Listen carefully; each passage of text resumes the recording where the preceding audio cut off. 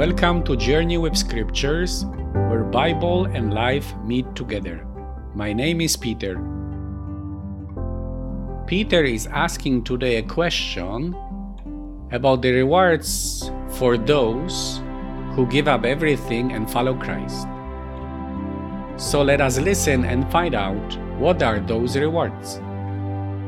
Enjoy this episode, share it with others. God bless. Mark chapter 10, verses 28 to 31. Peter began to speak to him. "Look, we have left everything to follow you." Jesus said, "I tell you the truth. There is no one who has left home or brothers or sisters or mother or father or children or fields for my sake and for the sake of the gospel who will not receive in this age 100 times as much. Homes, brothers, sisters, mothers, children, fields, all with persecutions, and in the age to come, eternal life. But many who are first will be last, and the last first."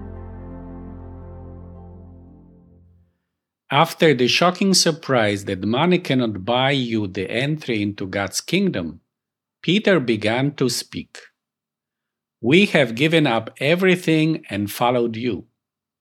Yes, in contrast to the rich man who just went away sad because he could not part with his wealth to follow Christ, the disciples parted with their work and possessions and followed Jesus.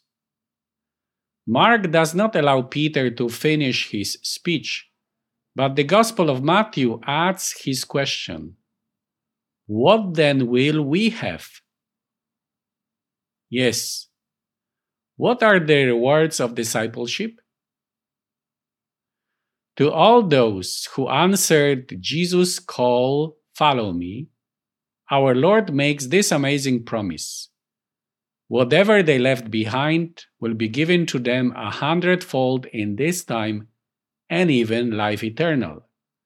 The very thing that the rich man was inquiring about. I can testify that even in the 21st century, these promises are true. Leaving my own house, family, and country behind, in any place I went, I have found warm welcome, brothers and sisters, and houses to stay in. And these three things are mentioned in Jesus' response to Peter's question: house, family, and lands. However, when it comes to family, husband and wife are not mentioned. Not even following Christ allows for leaving behind one's wife or husband. Only the Gospel of Mark adds to Jesus' amazing promise the phrase, "but with persecutions." Recalling the same promise, both Matthew and Luke omit this phrase. Why? According to ancient tradition, Mark wrote his Gospel based on Peter's preaching in Rome during brutal persecution by Emperor Nero. The one who spoke for those who left everything and followed Christ, namely Peter, perhaps did not have a chance to see the work of his son Mark before it was finished. Before the Gospel was completed, Saint Peter, Saint Paul, and many other brothers and sisters were placed with the wild beasts, tortured for Christ, and entered heavenly inheritance. The first Christians had to endure a lot for the sake of Christ. There is an ancient document from the 2nd century after Christ named Letter to Diogenes that gives us a glimpse into the way the world treated those who believe in Christ. There we hear that Christians love all people and are persecuted by all, and that those who hate them are unable to give any reason for their hatred.